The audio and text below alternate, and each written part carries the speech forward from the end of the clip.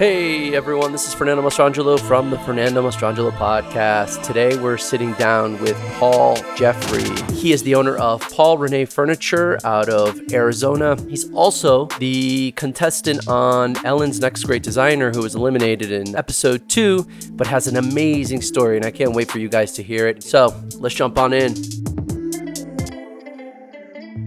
Part of the idea of doing these podcasts with everyone on the show is just to talk about the show a little bit, talk about your experience of getting on the show. Also, give people a little bit of background on you, because I think you have a really cool story. So I'd love to kind of hear how you got to be a designer, that path, and then how you ended up on the Ellen show and your experience of that. Because I read about you before going on the show, so I knew a little bit. And I think you have a cool story, and I think people should know that. And I think then it also helps us, frame your work. I'm from Detroit, and I grew up in an extremely fundamentalist, household. That's, my mom was a devout Catholic. And so, somewhere around 17 or 18, I ran away to the Army. Anyway, when I came back, my dad, who was also gifted artistically, was attending a school in Detroit called College of Art and Design. It is known for its automotive design program. It's one of the top 3 or 4 automotive design schools in the country. So he took me down to the school, and I'm probably like 20 years old, and I was just so fascinated with the sketches that I saw. And I was like, hey, this is what I want to do. I think I want to become a car designer. So I went to this grueling program. They only graduate like 5 or 6 students a year. So I ended up making it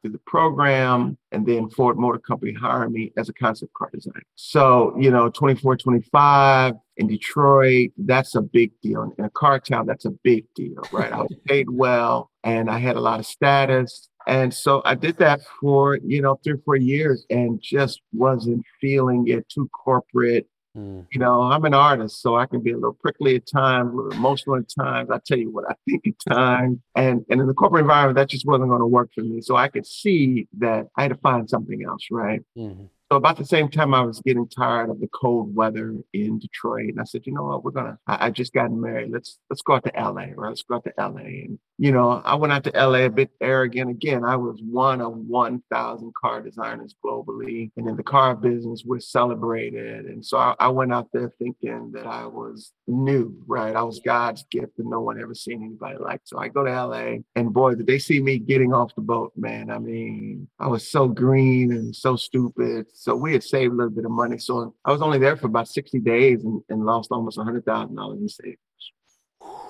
Yeah, all of our money, half belonged to my ex-wife at the time. So immediately, and she was a lawyer. So immediately we went from, really a high middle class income to being broke overnight. And so I spent this next 7 years, man, just reeling, going lower and lower and lower and lower and lower mentally, till I really hit rock bottom state, like a broken state, right? So you had this opportunity to kind of say, well, maybe I'll just go back to what I was doing, make good money.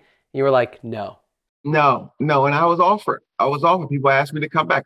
You can get your old job back. But I knew in my heart it wasn't for me. And I couldn't sell out for the money, right? I left for despite the money. It just wasn't for me, right? So I go out to LA and flop. And even though I had no reference for that kind of struggle, I knew that Detroit was not an option. So after wallowing in misery for 6 or 7 years, I sort of crawled back to Phoenix, and I had to go to my father-in-law at the time and confess all of my sins, that, hey, I've dragged your daughter into the gutter, and, can you please throw us a lifeline? And he did. So, he put us in some shelter, but he nor my ex-wife at the time were interested in hearing anything about what my vision was. Right. I tried that. I failed. No. You need to get a safe job. And I had a son. So, and so when I got to, Phoenix, then I was hired by Walgreens. Right. So this is interesting. Top of the design world in a lot of ways, and in terms of the automotive world. You move to LA. It's not a good experience. You go broke. You guys end up in Phoenix, get a hand from your father-in-law to kind of get you back on your feet. And you still resist and you go to Walgreens. Well, in Phoenix, there is no opportunities for industrial design. That's my degree. I have a degree in industrial design. Right. But meanwhile, what are you waiting to do that you're like saving up this energy or this, what are you doing? Yeah, well, I was searching for freedom. I was searching for freedom of expression. I had thoughts and ideas, and I wanted to express them unencumbered, through somebody's management system. When you're working for Ford Motor Company or any corporation as a designer, you're not able to express your thought. Someone is telling you what the next product is, and they're handing you all this marketing data. This customer likes these shapes and these kind of colors, and you have to design, within a box. And then there's all the corporate politics. Whose turn is it to be picked to do the next car? All of that stuff. After I did that for a couple of years, I was like, this is not me. There's so much more in me that I want to express. And even though I spent, quite a few years suffering, that desire to express my thoughts and my ideas and to make my imprint, right, on the world. That never died. That never died. So, I had 5 or 6 years working retail in LA. I was the best display artist you can imagine, right? End caps of Tylenol. I made that thing look like art. Toilet paper. I stacked that toilet paper up, man, looked like sculpture, right? I did. My Christmas displays were just like art, man. And I would draw sketches of how we're gonna, this is a drugstore, man. But it gave me some little bit of opportunity to express that creativity. Anyway, they found me interesting, and they promoted me, and I got to Phoenix, and Walgreens hired me. And before you know it, I was on the cover of Walgreens Today, man. Their corporate I was on the cover of their corporate magazine, man. I was like a superstar. So, after a couple of years in Phoenix, right? So this is like 2003. So I'm just pushing up on 30. So after a couple of years at Walgreens and stabilizing my domestic situation, that reason for leaving Ford begun to surface back up in my consciousness. The hunger to express myself creatively. But the question was, I'm in Phoenix. How can an industrial designer, ex-car designer apply that in a market that is basically retail driven, service oriented market, right? So what was driving the economy back in '04 was housing. So I knew if I were going to express this gift, it had to somehow be within the context of the housing market. Smart, So I smart. said, all right. Was that just something that you were picking up on, or were you following this? Were you interested in real estate, or No, no. I mean, there was housing, was just a it was a boom. boom? It still is with regards to new home construction. There's a lot of opportunity here. So it wasn't something that I never had a desire necessarily to do do furniture specifically, nor that I really have a desire to do car design, to be honest with That starts to make now I just think about your drawings in that blue ink, and I'm just like, now that you told me about the car thing, I'm like, oh my God, no wonder you have such a facility with that kind of drawing, and you've brought it into your design practice as well. Anyway, that's cool. I'm making the connections now too. Yes. Yeah. So literally one day, a Saturday, without my ex-wife knowing, I said, you know what? I'm just going to go to the industrial side of Phoenix, right? So I didn't have no clue, but I was in the suburbs. So I knew I wasn't going to find that industrial area in the suburbs. So I just got on the freeway and said, let me just drive to the hood, right? So the first exit that I got off on was 7th Avenue. And I made a left. And the first building, the guy was a woodworker. So I got out of my car and I walked in, and it was a bunch of Mexicans and who spoke Spanish, and I didn't speak Spanish. So I go up there and I'm like, hey, I'm Paul. And they're looking at me because they can't understand me. And one of the guys, the owner's son, who was raised in the States, he was young, like 14 or 15. And he came and he interpreted. I said, hey, I'm a designer. I'm thinking about, trying to sell my design work, and maybe I'll go and find some construction companies who are interested in furniture, and would you make my stuff, right? They're like, yeah, sure, why not? It's going to turn down, something. So I had a source. I had a jumping off point with regards to production. So the next thing that I did was bought some design magazines and started flipping through the design magazines, and I saw one of the top trade organizations, American Society of Interior Designers, and I joined them and I started, going to the meetings and very shy and I couldn't speak the language. No one really paid me any attention. Anyway, I did meet a couple of the top interior design firms throughout this process. And one day I just knocked on the door and, hey, can I get a presentation? And I can guarantee you some good pricing. And so I got a couple of meetings with the oldest, most prestigious, maybe even the most successful interior design firm. So I walk in really with some very crude photographs of the work the guys did and gave them a presentation. At this point, had you already made anything in 3 dimensions, or are you just in drawings? Just drawings. In fact, I didn't have any drawings. I just had photographs. I had photographs of the guys that I met Got in it. the shop. I had photographs. What the heck? This is what we're capable of. This is what we're capable of, and like old Polaroids, and I mean that's all I had, right? I was broke. This was my next question. Had you stabilized financially to the point where you could invest in yourself or in the studio? No, I only had enough money coming in from Walgreens to pay rent and car note, and even that was tough. My car was repossessed a couple of different times. The phone Are you was still married at this point? oh no, she got tired of me after. Okay. Yeah, I mean it was rough. It was we had a child and we wanted her to stay at home to raise my son and on a drugstore income. We're just Tough. talking about the basics. Whew, wow. Okay. Yeah. So anyway, so I go to this firm with these pictures, man, and hey, we can do it for cheap, less, right? We can do it for less. That was my selling point. Who doesn't want more margin? We're like, hey, let's give this guy a shot, right? So they gave me a set of doors and I'm feeling good about myself, right? So we're going to make these doors and I didn't know anything about craftsmanship and quality and joinery and wood and stain. I didn't know anything about any of that. So we made the doors and we delivered the doors.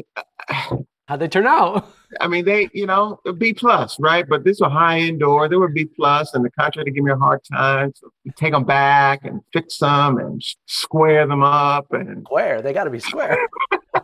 Square is the most important one. I didn't know. I didn't know anything about, checking all that. Plus, I'm sure you didn't have an LLC set up. I'm sure you didn't know how to invoice. You didn't have QuickBooks. You didn't have anything. I mean, listen, I went on Microsoft Word. I made up a little invoice. I made it look very professional. I mean, I sold myself as far bigger than my condition, right? So this was for high-end construction, custom home. We didn't have a truck, and we're loading this thing on the back of one of the guys' Toyota. The truck was gray, one door is red. It's got 3 different tires, a couple good years, and a Michelin. And we're pulling up in this gated community, and that's how we got started, man. Very humble. And we fixed the job. And so, they gave us a couple pieces of furniture, right? One of them was a chair. Total failure. Anyway, so it became clear to me after this job, after I blew it with the biggest company in the city, the most prestigious, who knew the most people, who could just go to a meeting and say, don't do business with me. I completely blew it, right? So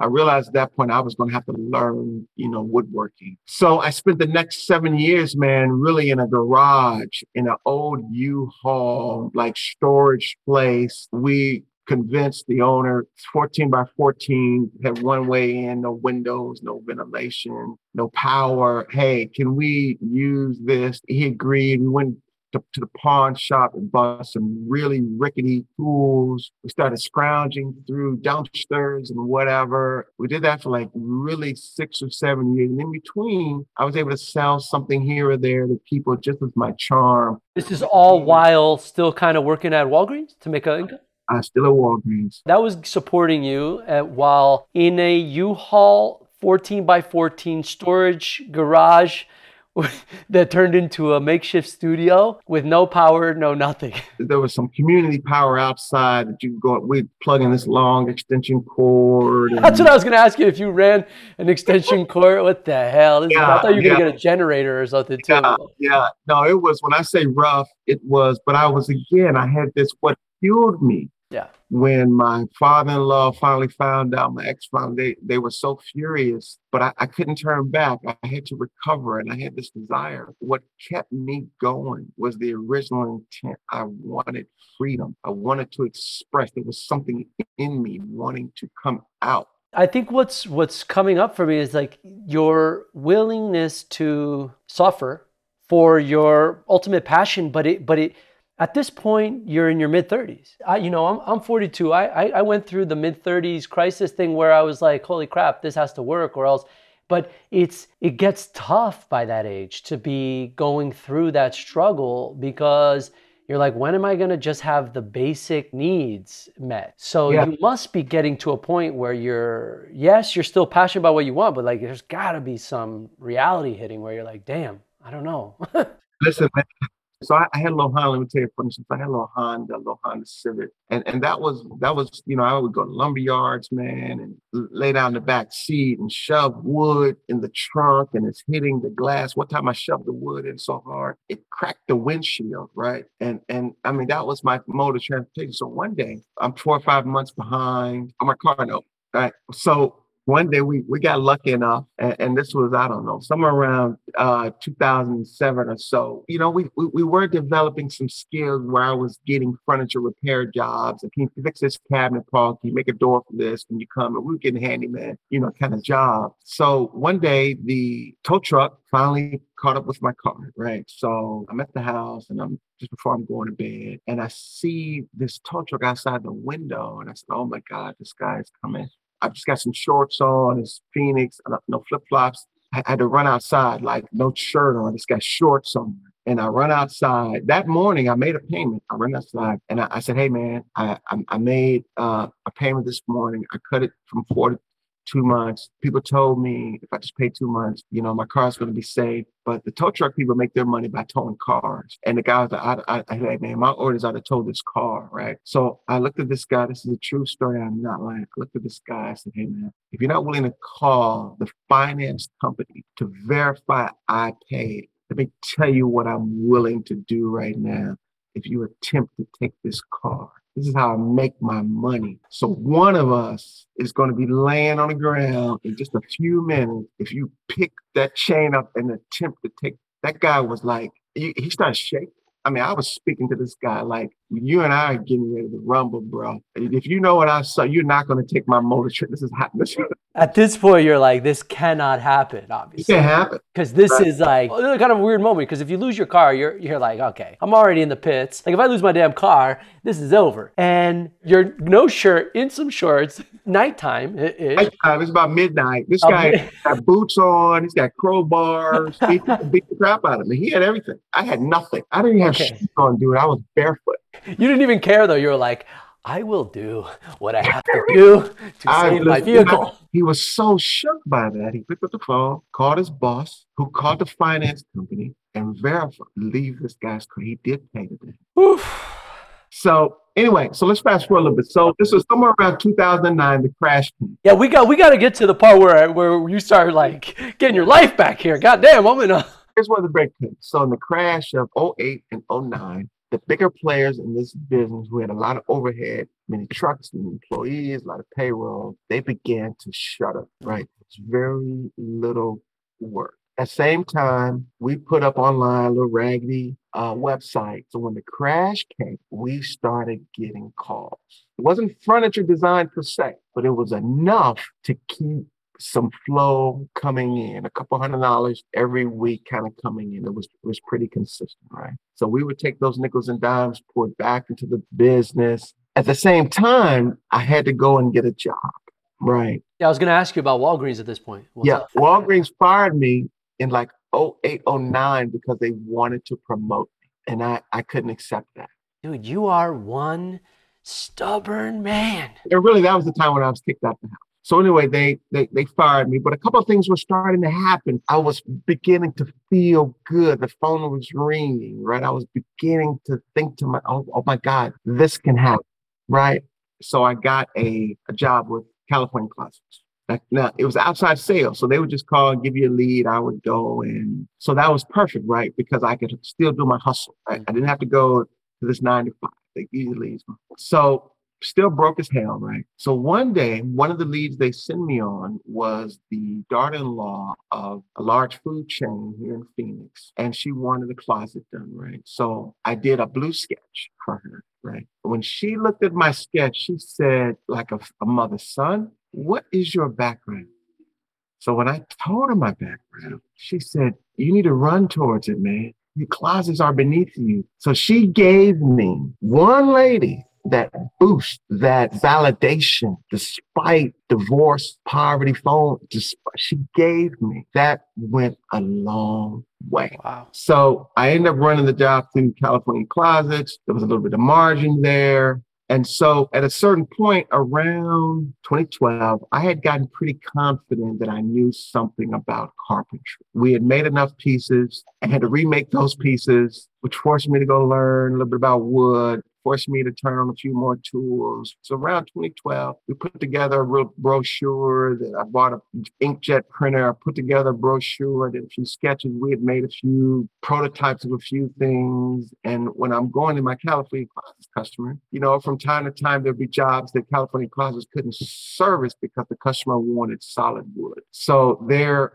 is how the business got started. Those clients, the California Closets could not service because they had a system and they only worked with laminates and particle boards, right? So for 3 or 4 years, I was picking off certain Ooh. jobs the Wow. California Closets could not do. And they were getting better and better and better. And each one allowed us the opportunity to improve our skills. Were these guys literally just sending you the orders, or had you formed a partnership, or how was this work? No, no, no, no, no. California Closets didn't know that I was. That I you were mean, picking them California off? Closets, no, that well, yeah, and technically, well, yeah, I wasn't picking them off. No, It they was, were coming to you because you did it in hardwood. so when I would go to the client, this is what I want, and I pull out my sample kit of particle board. They're like, no, I don't want that. Do you have wood? And I wasn't trying to pick California Closets off. I was still trying to sell, right, their product. But then at a certain point, I would say, okay, and then I would leave, but then I would call them the next day. Hey, Bob, I have a little side hustle. I can come back. We can address that if you want to come down to the shop. And that's kind of how we got started. So 2012 came. We started getting some traction, started getting a few more jobs. My old crew, I could not work with them any longer. They only wanted to make cabinets, right? Well, one day I'm on a job site, very big job that I got, $50,000 closet deal. They wanted solid wood. California Closets couldn't touch it. For me, it was like 10 grand. California Closets couldn't touch that. So I asked the customer, hey, would you give me a chance, right? I could do it for you in solid wood. He said, you can do it. I made 15K from that job. That was like, I caught up on bills, that was huge. That was But huge. Yeah. my old guys couldn't do the job. It involved some carving. Anyway, I had one of the guys on a previous job whose name is Renee. He and I had a relationship from going through installs. I could tell this guy was hungry. I could tell he was focused. When I got this job, I called him. I said, Renee, I got a job for us. Are you willing? He's like, yeah, I'm willing. So that's how we started down the road of high end. It was through a wood closet. And he was just as hungry and life full of just as many trials. It was a match made in heaven. He Wow. wanted to learn woodworking, which allowed me to sell and design. And I knew something about woodworking, so I could guide him. I knew something about industrial design, I knew something about structure. So Paul and Renee became a hit somewhere around 2012, right? And so the website begins to get a little traction. We were early adopters in the customization Hmm. trend.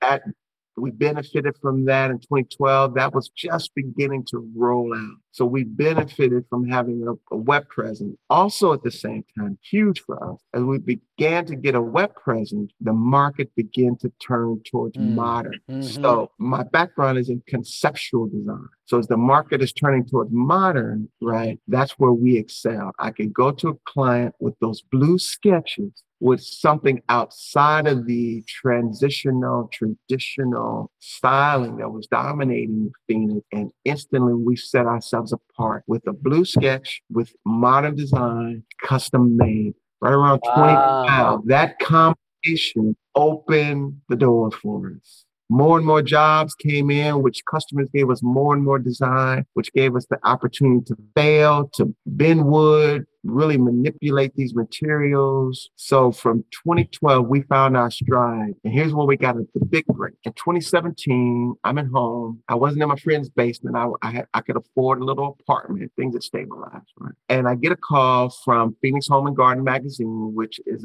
it's a big player in the home and design magazine. And it was a call that came in on a Saturday. I didn't pick up the phone. That night, I said, let me check my messages. And it was like, hey, Paul, my name is so-and-so. I'm the editor of Phoenix Home and Garden magazine. We have been following your career for the last 3 or 4 years. We would like to do a feature story on you. Right. So I didn't know what that meant. Right. So I called the lady back and I was like, yeah, I'm all in. So we had just moved to a new facility. So we went from 1,000 square feet to 5,000 square feet. She comes to my office one day with two photographers and so she's asking me these questions. I didn't know why the photographers were really there. And at some point during the interview, I said, so you got these guys here taking pictures and you've been here an hour asking me questions just for a little blurb, what in the back page. So she said, no, no, no, no, no, no. We're going to put you centerfold. We're going to put you centerfold. 10 pages. Wait, they had never in the history of the magazine, it's 80 years old, put a designer, they put projects on the centerfold. They had never done that. Bro. So this was 2017. I left Ford in 1995. Oh my God. 22 years later, In the we began to take off.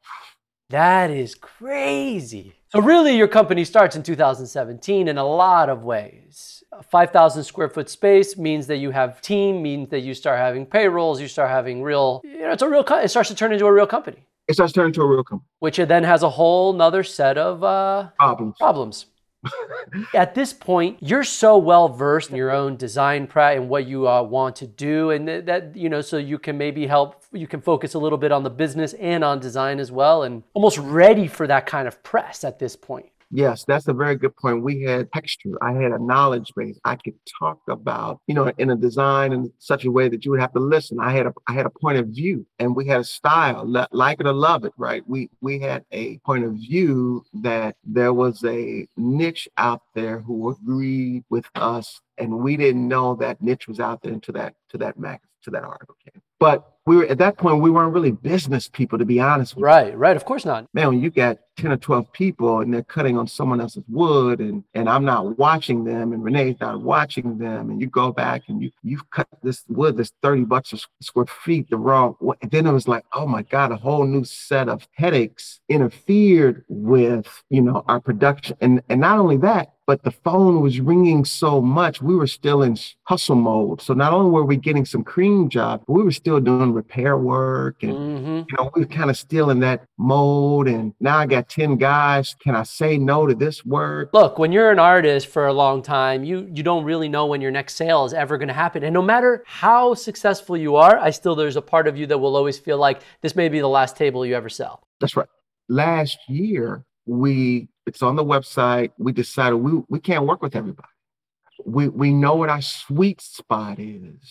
And as an artist, right, there's pain in being creative, right? I mean, you have an idea, but some of the ideas, they don't come out right. And it's like, I can't deliver this. You know what I'm saying? I'm not feeling it. So therefore I can't. So I got to go back, right? There's some degree of pain involved in this. So the last 3 years have been about that. So anyway, last year it was like, okay, we have a good feel of who we are, which means we have a good feel for who we are not. So if we are to make money now, be profitable, control this beast, so we're not taking 8 trips back to the house to install things, let's decide what kind of work we're going to do. And so we did that about 1.5 years ago. And so we get a lot of calls, probably like you, and this, and I don't care what the money is, right? I have to be able to get something out of it. I have to be able to be true to me, and I can't get outside of what I do. It is tough at one point to let that go and say, all right, I am this person now, and I am gonna, I'm gonna say no to certain things because it doesn't honor my creativity or whatever it is, Yeah, and I have to say this to you. This is what helped us. So also within the last 2 years, we've been blessed to jump the borders, not only region out of Phoenix. We do work nationally now, but we got a couple, I got a client in Canada now. And I had just before COVID the opportunity to spec out an entire hotel in Ghana. So we've gotten some nibbles from around the world now, and so that helped us to have the faith. It helped us to know, okay, we're there now. If people are calling you out of the country, right? I had a Canadian guy call me. If people are calling you out of the country, that means you're. At least that was our thinking. We don't have to think hustle anymore. We've become established, and that word has got around. What a good feeling. Oh Wow. yeah, yeah. I'm sure you know what I'm talking about, right? I I mean, do, yes. unless Yeah. unless your parents are rich, I don't know if you come from a rich family and they finance you. No, I don't, unfortunately. I learned that a lot of people in the art and design world do come from a wealthy family. I didn't know that. I was naive. I just thought I just had blind ambition to be an artist, and I drove that. But I'm glad that I had to struggle to get where I'm at. It's made me who I am. I was broke, worse, maybe worse than you in a lot of ways. By the time I was 32, I hit rock bottom, and I had to go live with my parents for 2 months. Thank goodness, only. But yeah. So financial ups and downs are part of our industry, when you don't come from a wealthy family. I mean, it's fine. You do not know the fullness of your power until you struggle. I 100% agree with that. And I know that, people do say that, right? But if you and I kind of understand it in a way that doesn't, it's not just, words on a paper or someone just saying it. Like, I honor the struggle that other people go through, and I can see and I can empathize with that. And it gives me a different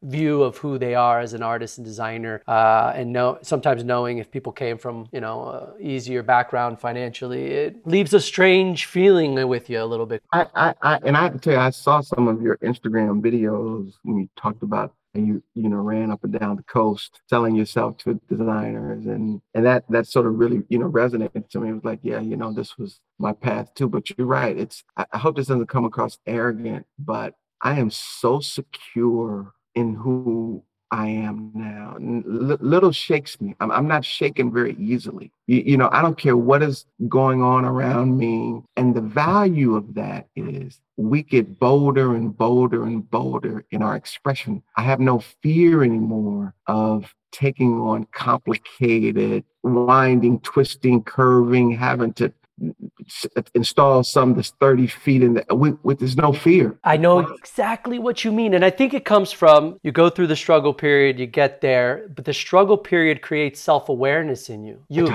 When you struggle that bad, you understand a lot more about yourself because you really have to look at yourself all the time and ask yourself these questions. And so once you reach a level of self-awareness, that starts to eliminate fear. Like early on, I was like, shit, man, can we pull this off? Can I do this? This is a lot of money. What if I fuck up? Am I gonna get sued? You know what I mean? All these things go through your brain. But as you mature and you realize that catastrophe after catastrophe that you've experienced, you've survived. And not only that, you've come out okay. That's right. I think it takes us men a little bit longer to reach this level of self-awareness where you're not, just bumbling around like a ding dong trying to figure out your life. and then once we reach it, you do reach a certain level of peace. I feel like this has happened to me maybe in the last 2 to 3 years. Mostly, I'm 42, so I'm just going through it now. But it feels so much better at this side. I feel more confident. I feel less fear. You have an amazing story. I love it. It's inspiring. I feel so inspired right now.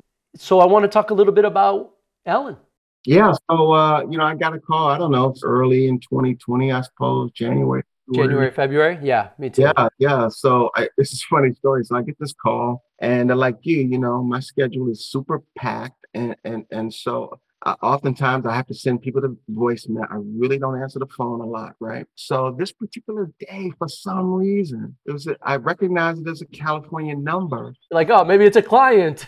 Well, yeah, I picked up the phone, right? It said California. So I said, let me just pick up the phone. And so it starts off something like this. Hey, my name is Joanne Johnson, and I am editor for Ellen DeGeneres' Next Great Designer, right? And I stopped it right there flat. I said, wait, whoa, whoa, whoa. I said, my friend, if you're calling to sell me something, I'm not buying it. So, thank you and have it. No, no, no, this is real. So I started listening. And so, again, they're one of those validating, moments. So I went through the entire process of being vetted and background checks, all of that. And then I don't know, 4 or 5 months later, we got the call and say, hey, you're on. I think this must have been, I knew in January 2020 we were. And then 2 months later, COVID hit, and then we get the call suspended indefinitely, right? So it went to the back of my mind, right? I'm going on with my career. And then shockingly in August of last year, they was like, hey, this thing is back on and we're filming in 8 weeks and are you in? And I'm like, yeah, we're in. And How did you feel? I felt excited. I felt like I paid my dues. And again, about that self-awareness thing, I'm careful about pumping up my own head. That's how I went bankrupt. So I'm looking, still today, I need signs to tell me where I'm at and if I'm off course and should I go in this direction and at what speed, right? And so that was one of those things that again confirmed that you have a place in this space. You have a point of view that is important, and this is your moment. And so, all of that is, we all need that. It is difficult to climb the mountain constantly with just a vision, right?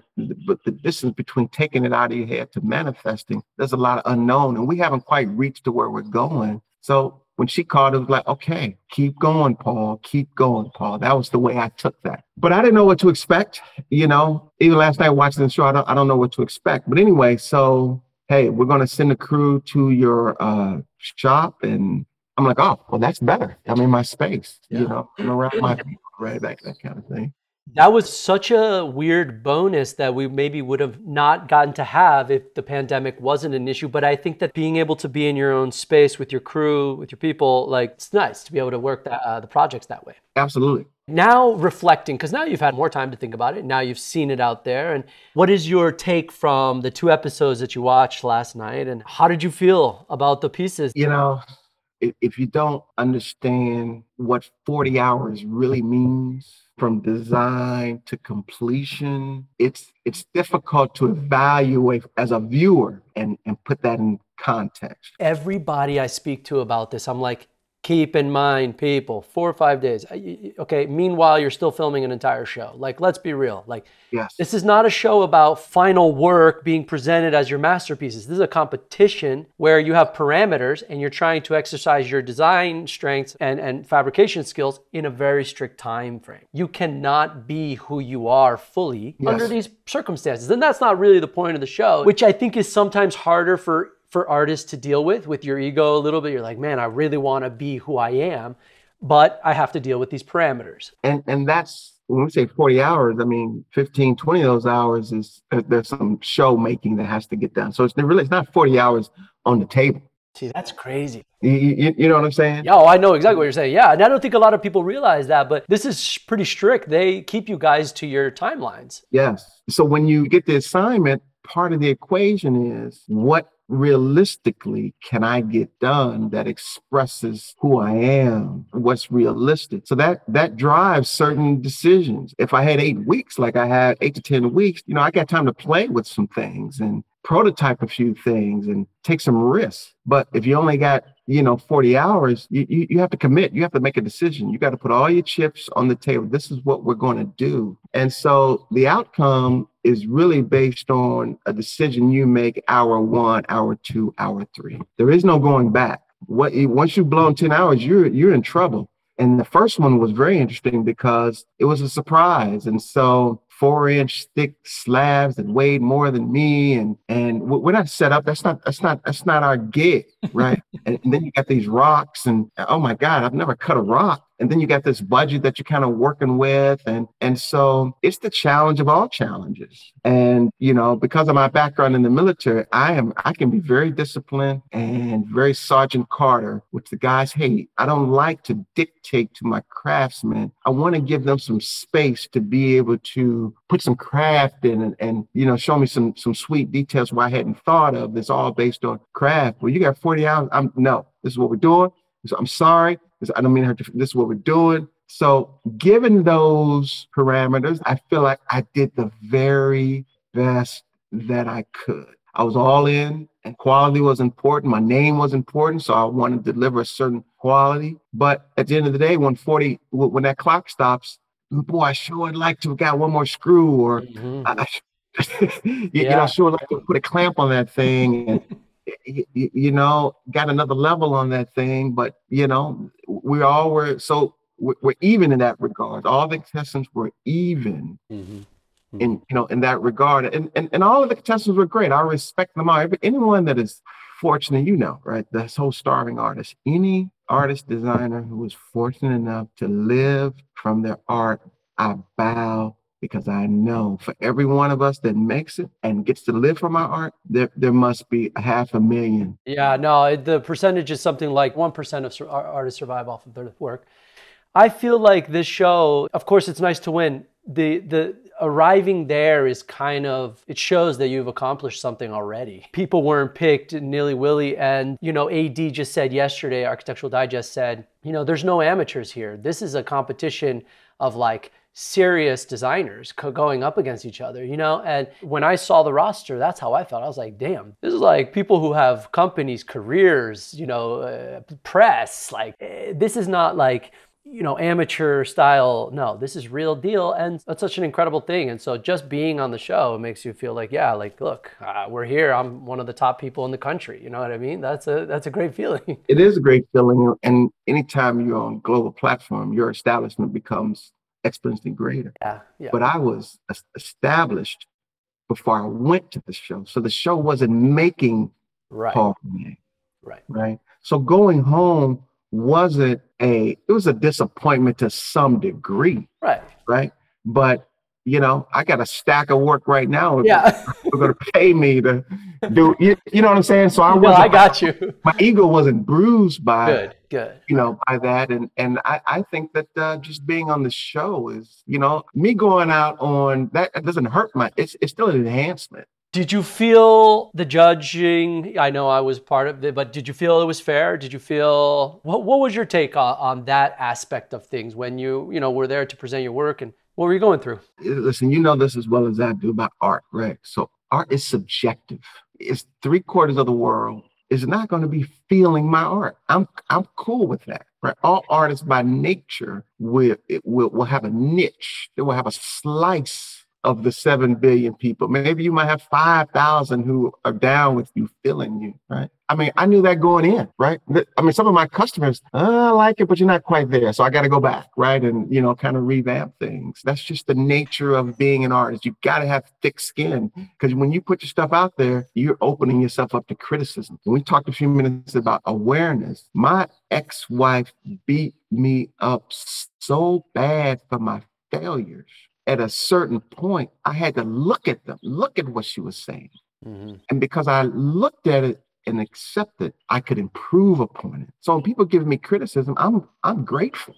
Maybe there's a point there. Let me go back and reassess. And that's how I've gotten better over the years. My critics have been my best friends, to be quite honest with you. I really love the way that you're talking and what you're saying, because I think I have a small sliver of people that really like my work, and I'm sure there's a bigger sliver of people that don't love my work. And you just have to learn to kind of accept that and say, I know my tribe. I've got my tribe, and coming to a level of acceptance about that. Yeah, you're not going to please everybody. And I think that's a good way to think about it. And also, like you said, you came back to your dream job. You know what I mean? This is not a make it for you. This is another accolade within your design career that has proven that you are a real player. Yeah. What gives me value now is really not design. I can do that in my sleep. I have a technique. I get an assignment, I marinate on that thing, and I sleep on it. I wake up in 2 or 3, 4 or 5 days a week, and I get a vision, and I wake up and I put it on paper, and then I just massage it. That's how it works now. What inspires me, I think, today, what gets me up out of the bed is perhaps the reason for this podcast. There's so many creative people out there who just don't have the knowledge on how to develop themselves. And I get joy. I don't want you to suffer what I suffer. I suffered it so that someone else doesn't have to suffer it, right? Yeah, inspiration comes from something else. And in fact, I also have a deep passion for giving people a pathway to being an artist without feeling the intimidation, and peeling back some of the weird veils that the art world and design world have put in front, which are, you're like, listen, this is how it goes. You work hard, you struggle, you make good stuff, eventually it gets recognized, stick it out, try to make a living, hustle, learn, and then you get a call with a friggin' 10-page spread. That's how it works. That's how it works. Yeah, okay, you could be a rich kid and your parents know the editor of it. Fine. But you want to know another path? Here's the path. That's it right there. What is the path if you don't have any money and you don't have any contacts, right? What is that path? And you're right. You got to get yourself a little cheap, raggedy gig to keep the lights on. You need to get yourself a little garage somewhere and you go in, man, and you suffer the process of developing you, right? Now, don't be me, right? Don't be me. You can't beat Paul at being Paul. You can't do that. But I can't beat you at being at your expression. Figure out what it is and just get on the path of developing the strength to stand by your unique point of view. You're gonna get a lot of critics. If that takes you off of that's when you're in real trouble. You have to develop the strength to stand by you and your convictions. That is the hardest thing throughout this process. Once you are confident, you will attract certain things. Finding wood, finding a tool, you can borrow a tool, but do you have something unique to contribute, right? That's what's going to make you or break you. But if you're an also ran, you are going to be in deep trouble in this business because new people are coming in, old people are going out. It's full of competitors, full of great work. You know what I'm saying? This is gospel, man. This is gospel for artists. This is what they should be listening to. You're exactly right. And I feel like energized and inspired by what you're saying because I think it's right on. And it very much mirrors a lot of the things that I have felt and my experience of being an artist and a business person, so I think you're absolutely right, man. That's the path. And if you're strong and you're devoted to your passion, it will happen. There's no timeline. You've just begun. You really have.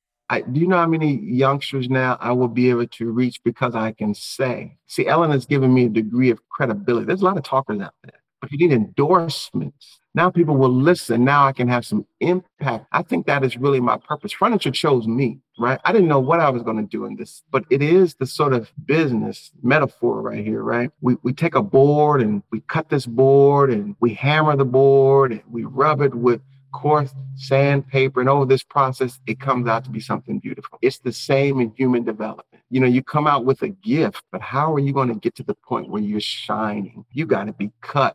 You got to be nailed. You got to be hammered, right? Someone's going to rub you the wrong way. You have to be willing to go through that. And that's what it takes for you to be crystal clear on the little niche that you occupy. That is what it's going to take. And that's easier said than done. I pray a lot, man.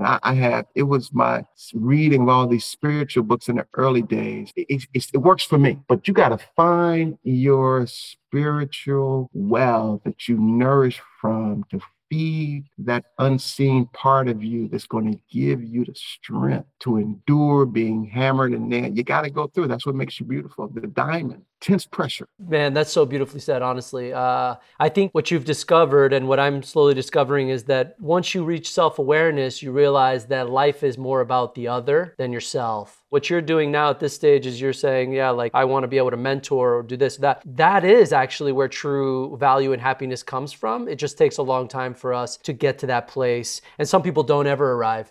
But your struggle and your life story has led you to that self-awareness that now allows you to give back. And the world, the karma that starts to happen based on that will feed you forever. Your phone won't stop ringing. Your email will keep getting inquiries. And the people around you will feel happy and will feel fulfilled by working for you and around you. So you give, you get. It's a very simple principle that is lost in our contemporary society. It's not about being closed-fist and taking your knowledge and running off. And no, you're right. Put yourself into that law, and the phone just keeps ringing. Opportunities keep coming. All right, guys. Thanks for listening. Subscribe, follow, like.